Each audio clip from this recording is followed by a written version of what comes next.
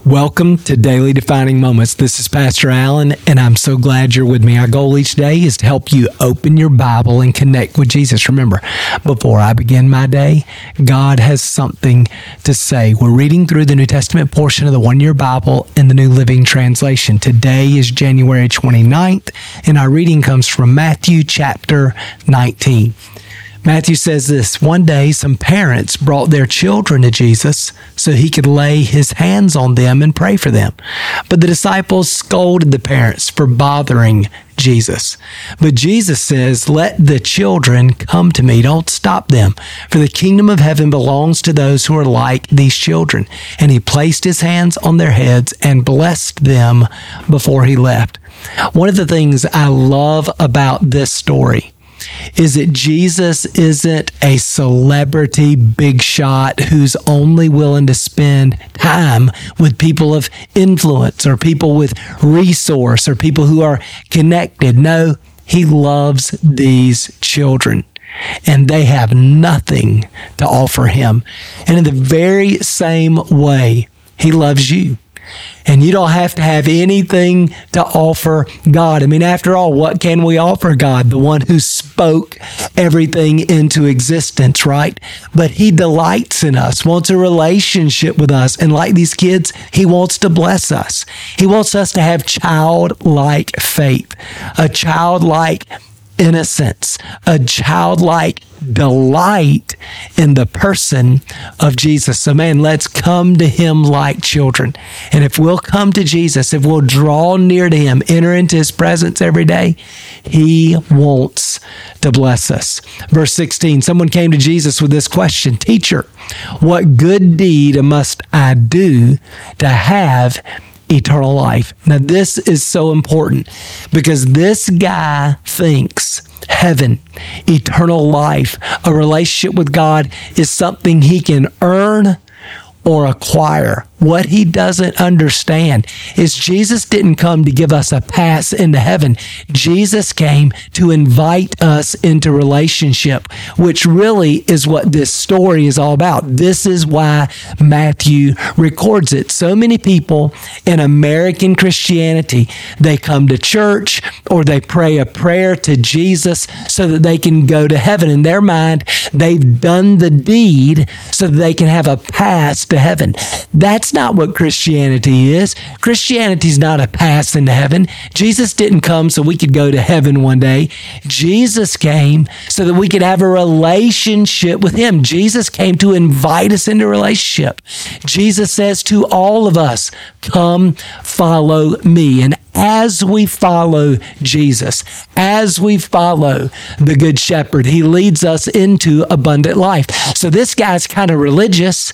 He wants to continue to live a life of independence, but he wants to go to heaven one day when he dies. He basically wants some eternal life insurance, and Jesus isn't having it. Jesus wants his heart. And listen, Jesus wants your heart, not your performance. Not just to get you into heaven one day. He wants your heart. He wants a relationship. He wants to walk with you. So watch what happens. Jesus says, "Why are you asking me about what's good? There's only one who is good. Of course, that's God. But to answer your question, if you want to receive eternal life, keep the commandments." Now, why would Jesus say that? Can we obey the commandments and earn a spot in heaven? No. What Jesus is trying to do by saying keep the commandments is he's trying to help this guy see what you need is a Savior. What you need is Jesus. So watch this. He says, "You've got to keep the commandments." And he says, "Which one?" So Jesus replied, "You must not murder." Now, for most of us, we can check that box. Even though Jesus said if we hate our brother, then we've committed murder in our heart. Then he says, you've got to not commit adultery. Now again, still for most of us, it's a little bit gray, but have we not committed adultery? Maybe we haven't cheated since we got married. So, okay, let's say we can check that box. Then he says, you must not steal. Now come on. Have we ever taken something that didn't belong to us? Have we ever been dishonest in paying our taxes? Did we ever take something from somebody even when we were a kid? Or how about this one? Then he says, do not testify falsely. Do not tell a lie. Is there anyone listening who can claim, I've never told a lie? Well, of course not. Then he says, honor your father and mother. Is there anyone who can claim, I've always, in every conversation, in every decision, all through high school, I honored my father and mother? Well, I doubt it. And then finally, he really raises the standard. He says, you've got to love your neighbor as yourself. Is there anyone listening who would claim that even today, and I've been a pastor now for 24 years, can I honestly say I love my neighbor as much as I love myself? Man, that's tough, isn't it? Why does Jesus give this list? Again, he's trying to help this young man see his need for a Savior. See, if we're not lost, we don't need to be found. If we don't recognize we're sick, we don't need a physician. This is why Jesus said, I didn't come to call those who think they are well. I came to call those who know they're sick. They know they need a Savior. Well, this guy doesn't know yet, and Jesus is trying to turn on the lights. But watch what he says.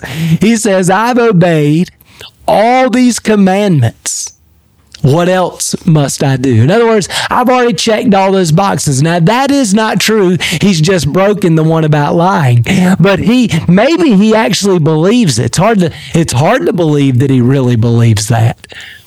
But he doesn't see his need for Jesus. So Jesus is going to nail him down. There's no way you can get away with this one, he says.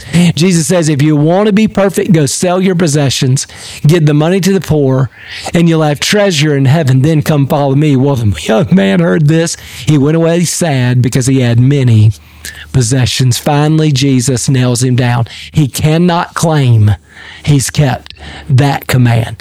Now, why does Jesus call him to make such a radical decision? Well, not because Jesus wants us all to sell everything we have and it's bad to own property. That's not the point. The point is, Jesus wants to remove anything in my life or your life that keeps us from following him. He wants to remove anything that keeps us out of relationship. And he's not going to give us a pass to heaven and allow us to keep on living independently. Jesus is inviting us into relationship. So watch what he says next. Then Jesus said to the disciples, I tell you the truth, it's very hard for a rich person to enter the kingdom of heaven. I'll say it again. It's easier for a camel to go through the eye of a needle than a rich person to enter the kingdom of God. Well, the disciples are astonished by that. They say, well, who in the world can be saved? Well, Jesus looked at them intently and says, humanly speaking, it's impossible. But with God, everything is possible. So Jesus said, you just need to understand, when you're rich, when you have so much in your prosperity, it's very difficult to see your need for Jesus. This is a big problem in American culture today, right? People have so much. We are so rich, globally speaking, historically speaking. We have more than anybody else has ever had. And so that makes it more difficult for us to see our need for God, right? And until we see our need, we won't open our heart and trust in Jesus. So we got to see our need. In fact, this is one of the primary benefits of pain in our life and in our world, is pain exposes our humanity, our vulnerability, and our need for God. The truth is, pain is a gift. For most of us, if it wasn't for our pain, we would have never turned to Jesus, right? And so Jesus says, with man, if it's up to man to keep all the rules, to jump through the hoops, to climb up to God, it's impossible. But with God, all things are possible. So God sent Jesus to do for us what was impossible for us to do for ourselves. That's the good news. The kingdom of heaven is at hand. Jesus has come to bridge the gap between us and God. I love that. And then watch this. Then Peter said to them, we've given up everything to follow you. What will we get? Jesus replied, I assure you that when the world is made new and the Son of Man sits upon his glorious throne, you have been my followers will also sit on 12 thrones, judging the 12 tribes of Israel. And everyone who has given up houses or brothers or sisters or father or mother or children or property for my sake will receive 100 times as much in return and will inherit eternal life. But many who are the greatest now will be the least important then. And those who seem least important now will be the greatest then. I love that. Peter says, okay, well, we've given up everything. We've left it all behind. In fact, when Jesus said to Peter, come follow me, it says he immediately left his fishing nets, his business, his income, his security. He immediately left it and followed Jesus. So Peter says, well, what's in it for us? And Jesus just assures him and assures us, because of the sacrifices you've made, because of what you've given up for the sake of the kingdom, you will be rewarded, and you're going to be rewarded handsomely. And then he says, listen, look around. All around us, there are people in this world that they seem to be first. They have so much. They live for themselves. They are, they're just, in fact, in America today, one of the things that the wealthy are doing is just piling it up. And I think Jesus would say, you're first now, but in the kingdom, you'll be last. Why? Well, you never made a sacrifice for the kingdom. Well, no, you gave a little and you did a little, but the Bible calls us to take up our cross and follow Jesus, to make a sacrifice for the kingdom. And one of the reasons the church all across America and really around the world has been so under-resourced is because those who have been given so much just keep piling it up rather than sowing it into the kingdom of God, sowing it into eternity. And so Jesus is encouraging Peter and saying, hey, you gave it up instead of piling it up, and you're going to be rewarded. And you might be last now, you might be struggling now, you might be sacrificing now, but you will be rewarded handsomely in eternity. Boy, what an encouraging message for all of us. Let's live with eternity in mind. Let's invest the best of ourselves in what we have to build the kingdom of God. Let me pray for you. Father, thank you so much for this message. So encouraging, so challenging.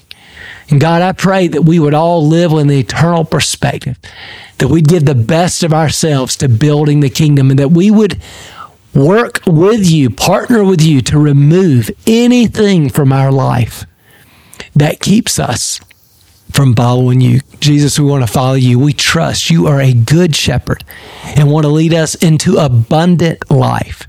So God, we just hold everything with open hands and we open our heart. We turn our face to you again. God, we don't want to just go to heaven one day. We want to walk with you here and now. Help us to do it. In Jesus' name we pray. Amen. Well, thanks for being with me, man. I hope that encourages you. And remember, before I begin my day, God has something to say. We'll see you again tomorrow.